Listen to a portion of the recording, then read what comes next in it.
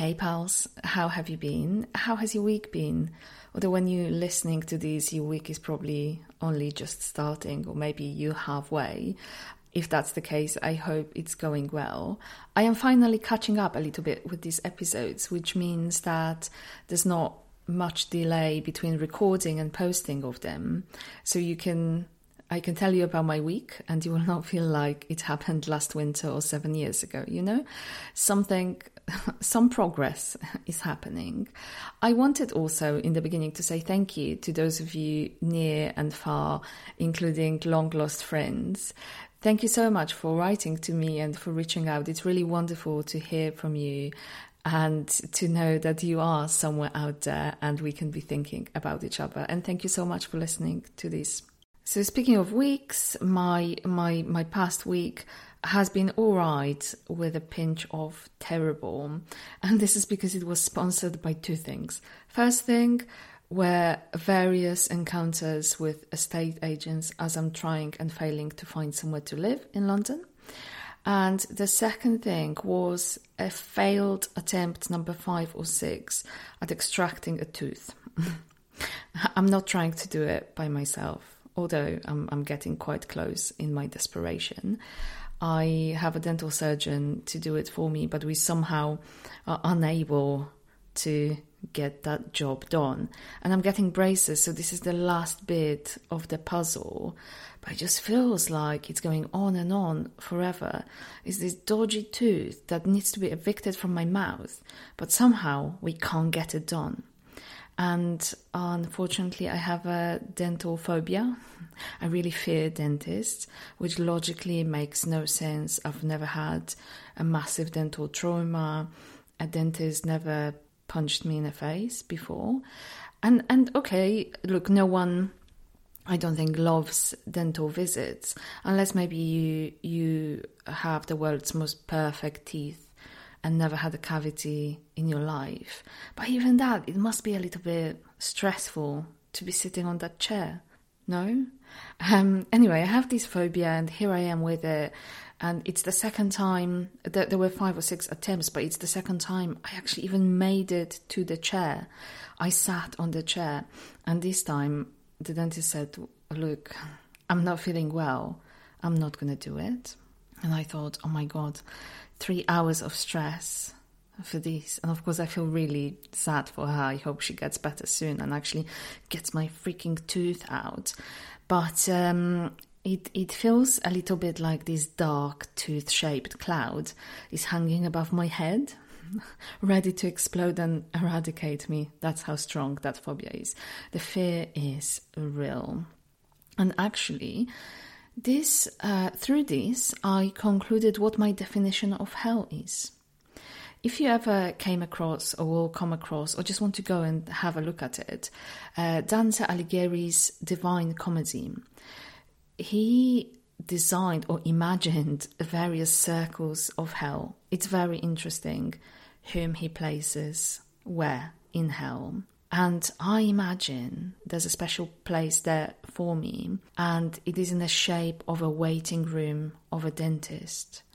And my hell is being there, forever stuck in the 5 minutes before an appointment zone, with a drill in the background, you know, the dental drill, not the drill music.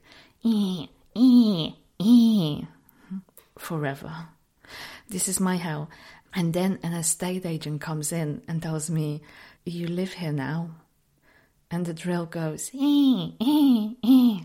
Actually, this is a very realistic thought about what hell is, because the dental waiting room is probably all I can afford in London at this rate anyway. So, tooth saga to be continued. I'll keep you posted, or not, if it's too much. So in addition to my tooth-related dramas, I also had an eye test last week, and that eye test actually inspired this episode. My last episode was quite serious, I thought, so today we are back to bizarre and ridiculous. Welcome. So the eye test, I went because I stopped recognizing people on the street, literally, and I knew it was time. In any case, I am usually quite good at attending these tests regularly because my eyesight is excellent at deteriorating. So I go in, the optometrist is really lovely, really chatty, and I love a chatty health professional. So they tell you things. So, I sit down and she looks me deep in the eyes, looks me deep in the eyes and says, "I love you." Obviously, no, she doesn't. I'm joking. But she says this: "Oh, you have a bit of a squint." She actually whispers it to me. It feels like she's saying, "Oh, sorry, you have a bit of a chlamydia." And then she says, "Oh, but don't worry, you can only see it if you're looking into your eyes for a really, really long time." Oh, that's fine then, no romantic candlelit dinners for me, or my romantic interests shall flee beyond 7 mountains when they notice my squint. What is that about? I'm sure she meant well, so I didn't say anything because she was so lovely, but it is a bit weird, right? I really don't care unless it stops my eyes from functioning. And anyway, this was not a shocking news to me because I know of and about my squint very well. I am deeply, deeply familiar because when I was a child, I had squint from here to Montreal and back. And I don't remember this, but my mother told me that she consulted various eye surgeons who said the only way to correct it was through surgery. And at the same time, I had the biggest, thickest glasses you could find since I was a toddler, like a really tiny toddler as well. And the legacy of these glasses, I'll show you a photo on my Instagram. The legacy of these glasses lives forever, and it lives in my ear because my ear still sticks out due to the heavy glass burden of my early years. And I actually, when I was a kid, it got so bad. I just thought I had to do something about it. So I conducted a plastic surgery on myself by sticking my ear to the rest of my head with an industrial glue, which did not end well, but I looked really, really good. So anyway, I was there as a kid with a squint and glasses that made me look like I was an 80 years old retired librarian in a body of a toddler.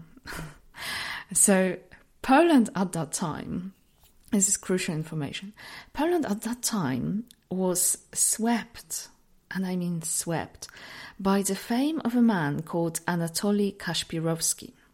Anatoly Kashpirovsky was the, I would say, mega influencer of the early 90s.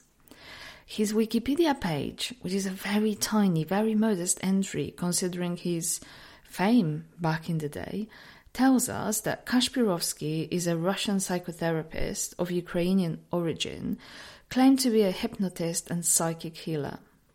He worked as a psychiatrist for 25 years, and then he became famous in 1989 after several of his sessions with patients were shown on Soviet television. He was shown to remove the pain of 2 patients who remained conscious during abdominal surgery, and he did this by addressing them by teleconferencing. The first session was shown on 9 October 1989 on the Central Channel of the USSR. The Wikipedia ends its entry by saying that in 1993 he was elected to be a deputy of the Russian Duma. That's it. That's Wikipedia. He also has a profile on Facebook, and that has 131 likes, as well as an Instagram page with slightly more followers, 16,600 followers, and he's following 42 people. Why does this random man make it to my podcast? Well, he was a big part of my childhood, a big part of my growing up. And I did not grow up in a cult, but my mother made me watch his sessions a lot. And I mean a lot. And she claims that he cured my squint. I mean, well, maybe not quite cured it, because if you look really deeply into my eyes, it's still there. But, let's say 90% of it. was gone, which is a really good result for TV healing. Yes. And I remember life completely stopping when his sessions were on TV. Everyone in the village would sit in front of TV and watch him. And I thought, okay, maybe this was because we live in a really small village in the middle of nowhere. But now various people talk about that time in big cities like Warsaw. And they say when it was televised, the city was completely empty. And all you could see was that blue light from TVs in all flats and houses. I have read a little bit more about him in Polish sources because I'm actually quite interested to see how other Poles perceived him at the time and perceive him now, years and years later. So according to these sources, overall, throughout years, 60% people, 60% of all people in Poland watched his shows. There was also some research done into his actual ability to cure ailments, and it found that we're talking about 3% of all people that watch his show. This is nothing. I think this is actually less than what you would expect of a placebo effect. But again, this is 3% of a very large number. What I actually find really interesting about him is that he never discouraged people from traditional medicine. In fact, he went on to criticize homeopathy. He criticized charlatans. He criticized healers without credentials. And, on the other hand, there have been claims that some of his sessions resulted in people suffering from psychosis. It's fascinating. So interesting. So in terms of his sessions, he would start by telling a little story, a kind of story that encourages you to look into yourself and to be good, kind, brave and decent. I think this is a little bit like a very early form of coaching, almost. Back then, I did not understand much of what he was saying. But I remember very clearly, and he would then say, 1, 2, 3. This is him counting to 3. And now I know, but back then I didn't know what went after 1, 2, 3. But he's saying something about leading people through a dark tunnel to a light. And then he's counting a little bit more, and then he's doing the healing. I remember him being so prominent in Poland. That hour with him was, you have to go and sit and listen unless you're having a heart attack and you need to go to the hospital. But also, you'll probably wait for 10 minutes with that heart attack going on before you go, on the off chance that he can cure you. And I have no memory at all of what happened to my squint. And when it got better, because it did get better, I don't know how it occurred. And so I cannot find an alternative explanation to this miracle. I'm putting it in quotation marks. But I for sure will never forget Kaszpirowski the healer. His 1, 2, 3 is so ingrained in my brain that the moment I say it, I see his face. And I'll always remember him whenever a random optometrist tells me about my squint. I think you should go and Google him and see his photo. It's really fascinating. The way he looks now, he really has not changed much from his healing days, from his influencer days. It is quite interesting that the Polish press is, I would say, quite favourable to him still, whereas the Western press looks at him very differently. There's an article from 2006 written by Mark Bennett in The Guardian, and Mark Bennett is a word magician. To me, he's like a god of writing. He writes so beautifully, so I'll read a little bit of his entry. The article says this: psychic healer Anatoly Kaszpirowski once held the entire USSR under his televised spell.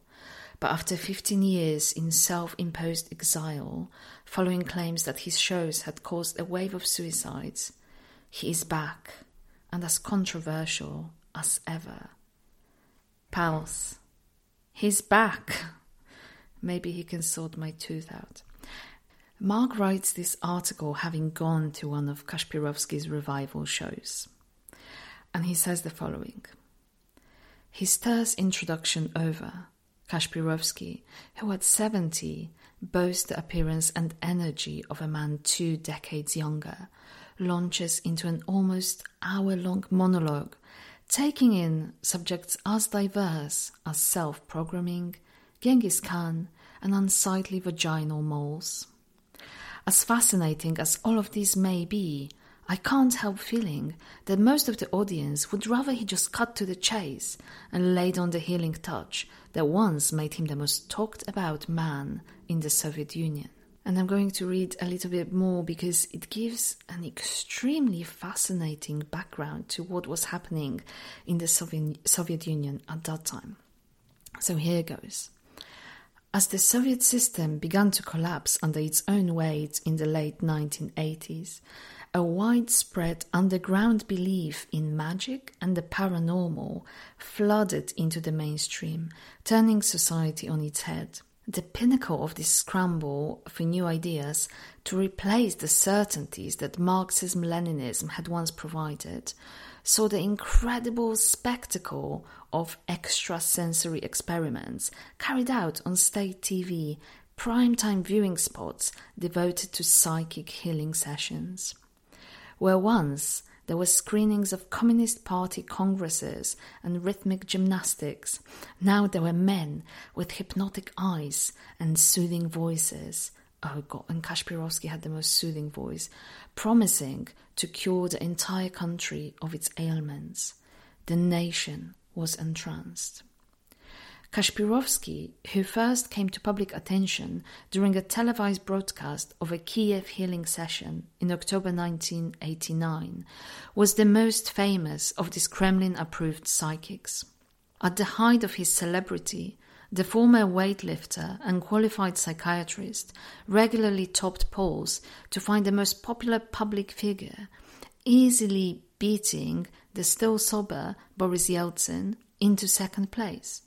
His live appearances at venues from Moscow to Vladivostok saw crowds sobbing and writhing to his commands, a mass casting out of demons, Soviet style. As I said, Mark went to his revival show and he wrote this beautiful piece. I mean, his writing is just insanely magical, almost as magical as Kashpirovsky's shows. And I will share the link to this article in the episode description. Anyway, I will never forget Anatoly Kashpirovsky, and I find it actually quite endearing that this healing miracle, again in air quotation marks, keeps coming back to me every couple of years whenever I have my eye test. Now, this is not the only unexplained story involving a healer or a person who claims to have some sort of a knowledge of the unknown, the metaphysical, or the future teller or a fortune teller. And I seem to, I don't want to say attract, because it's not that, these characters, but I think I invite them in, sometimes verbally, but sometimes maybe not verbally. I feel these people can smell curiosity. But also, if someone comes to me and says, "Let me read your palm," I usually say, yes, read both. But literally one time, I said no to such suggestion.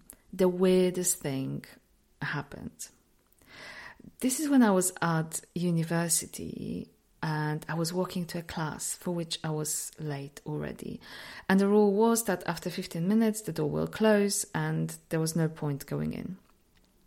The attendance was quite important as we're nearing the exam time, so I was making an effort. It was cold, it was snowy, it was grey, it was really, really unpleasant. Very unpleasant early morning. Okay, by early I mean 9, but still. So I'm walking towards the building where my class was, and I would say I was about 5 minutes away All I had to do was go down the stairs from the little parky bit, cross the road, and walk a minute to the building. So I'm walking there, really grumpy, really cold, really hungry. This one, just me in the morning. This woman just appears out of nowhere. And she says to me, "Oh, let me read your palm." And I tell her no, politely, thank you. And I probably don't say thank you. I'm afraid manners were out of the window. But she had none of it. She was this Romani woman, and I would have seen Romani women in that path in the past. They would sort of wander around and offer to read your palm. But her face I could not remember. And I'm a super recognizer, so I never forget a face. Anyway, she's there in front of me, telling me, no, I need to read your palm. She's so determined. And at that point, I am fuming. And I just tell her to get out of my way. And she sees me fierce, and she goes all fierce back at me. She grabs my arm and grips it. It's an actual grip of all grips. I freeze. Look, this is happening through layers of clothing and thick coat. I don't understand how. It might just be the shock of someone grabbing your arm without an obvious need for it. I don't know. But I'm frozen there. Well, we're frozen there in this weird embrace. I don't know how long it lasts, but then she lets go. Once she releases me, she says, "Okay, you can go now." And I do rush away, sort of still in shock. And I take maybe 2-3 steps towards the steps. And this mini lorry head-on collides with a bus on a zebra crossing I was about to step onto. Whoa. They did not go fast, so nothing really happened to anyone, but one of them must have lost control because it was quite a slippery road. No one got hurt, but these would have been me, or likely would have been me, a marmalade for the bus and lorry sandwich on that crossing. And I turned around to obviously thank this woman for saving my life. And also, I had all the questions about what the F just occurred here. But she was gone. She was nowhere to be found. Of course, I probably stood there for quite a long time in shock. But how long could it have been? She was gone. And I walked around trying to find her. Nowhere to be found, nowhere to be seen. And I don't think she was a ghost. She probably saw me standing in shock and just walked away. And I was wandering the streets, and looking for her. I must have walked for hours trying to find her. Nowhere. Poof, into thin air. So I then went to the nearest open bar and perused some spirit shots to commemorate her spirit. Or their spirit. Maybe she was a spirit. And to commemorate my spirit that was still in my body, rather than haunting people.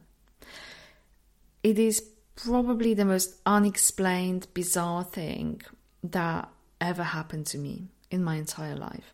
And I have told this story to many people, many friends, and every time I do, and now included, I have hairs standing on my arms, I have goosebumps. Because it makes me think, why? Was this a sign? And honestly, whenever I walk past that bit, I get a real weird, eerie feeling. And I had an actual bruise around my arm after that. So it's not like it was a completely divine, ghostly intervention. It was a real meat and bones body intervening. Unless goats can bodify themselves. And she intervened with force and fierceness. But why? What did she know? How did she know it? I will die not knowing this. And it's a difficult thing for me to accept, because I'm a person driven by curiosity. No ambition, not achievements, not money, not people's opinion, no, curiosity. And I will never know. But I live to tell the tale. So when you weigh it all up, it's probably better for me that way. I'm alive. Yay. That's where the title for this episode comes from, because the palm reader might have saved my life. Whilst the palm reader saved my life, my love of bread nearly costed me it later in life. So this is the last story of this episode to complete the collection of bizarre and unexplained. I was working in northern Thailand. I was living in this small town near the border with Myanmar. And one evening, me and my friend were talking about sandwiches. And in that town, you can find loads of different food, but not a sandwich, not a beautiful sandwich, or not back then, at least. But there was a place, not that far, in a town called Pai, that had the most spectacular sandwiches. It was a hotel that served sandwiches. And I am a sandwich queen who is not easily satisfied by sandwich. Sandwiches I make are state of the art. Sandwiches in my family home are state of the art. We make them exciting, interesting, quirky, not just your egg mayo. I mean, if we do egg mayo, there will always be something green and fresh on top, and the mayo will be delightful. Look, Polish people can go to war to defend their favourite mayo. And the bread will be the most delicious sort, and so will the butter. Like my father drives half an hour to get good bread. This is the legacy I'm here to uphold. And whenever I go home and I look into my parents' fridge, there will always be a variety of ingredients for a delicious sandwich. Sandwich is holy, and so that place in Pai was my sandwich mecca in northern Thailand. It's Friday night, and we thought, okay, we'll just jump on a bike, 2 hours, and we have a lovely sandwich, and we come back the next day. Doable. And so we go. We take one bike between us. My friend will drive us one way and I will drive us back. He was a very experienced biker. I was an excellent biker, much better, I think, than a driver, but not that good at night. So he was driving us there. And that's because I'm short-sighted and have squints, as we established. Anyway, we set off, we drive. It's lovely, crisp air. We stop to gaze at the stars. We're so happy to be on this trip. I see the stars making a sandwich shape in the sky. And then we drive, and we encounter a checkpoint. And these soldiers, or police officers, I think soldiers, just sort of wave us through.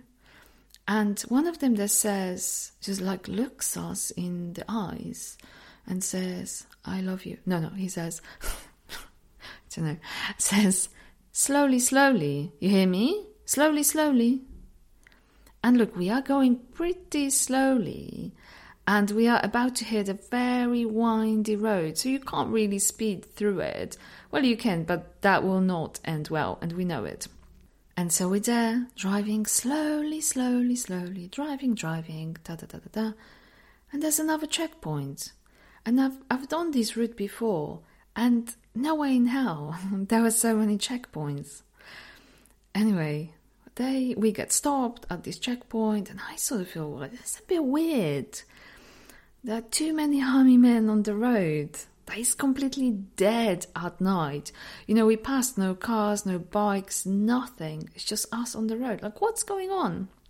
Anyway, we, of course, stop at the checkpoint, and the soldier or the officer just says to us, go slowly.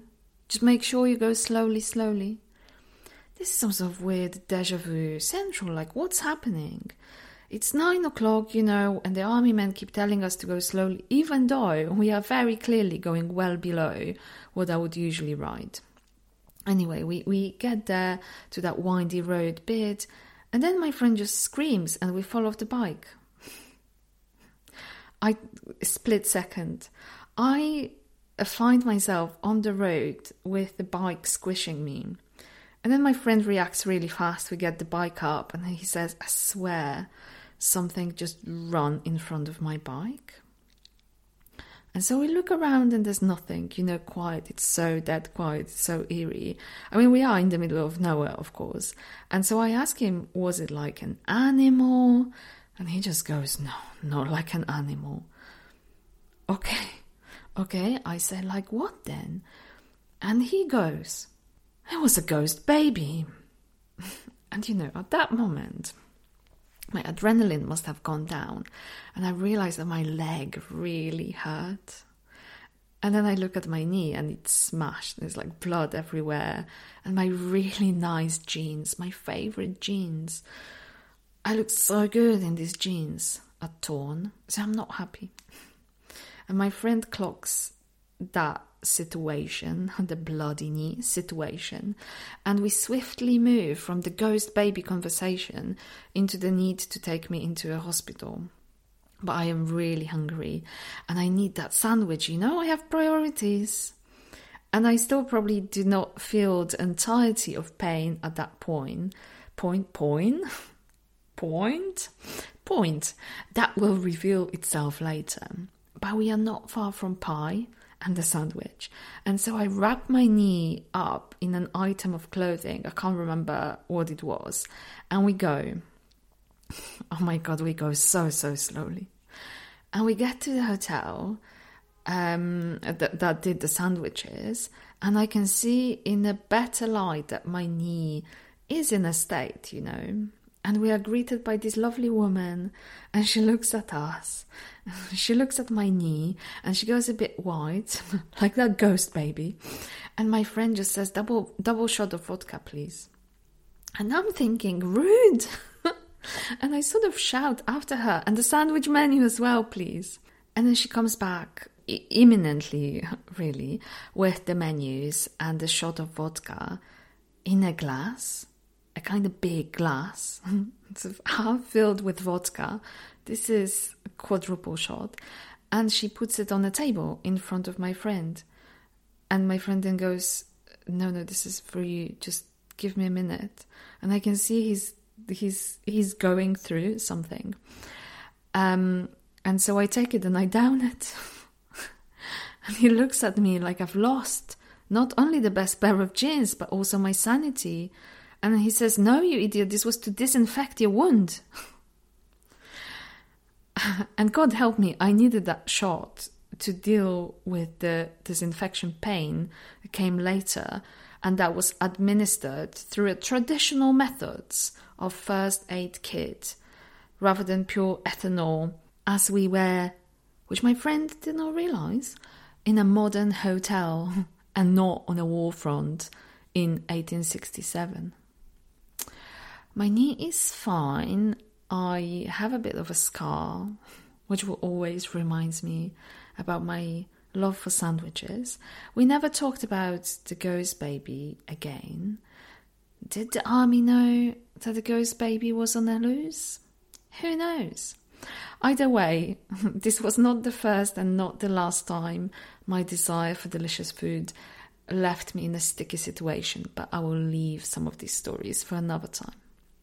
So to conclude, I was healed by a Soviet TV personality and had my life saved by a Romani ghost palm reader, only to risk it all and nearly meet my maker because of a sandwich.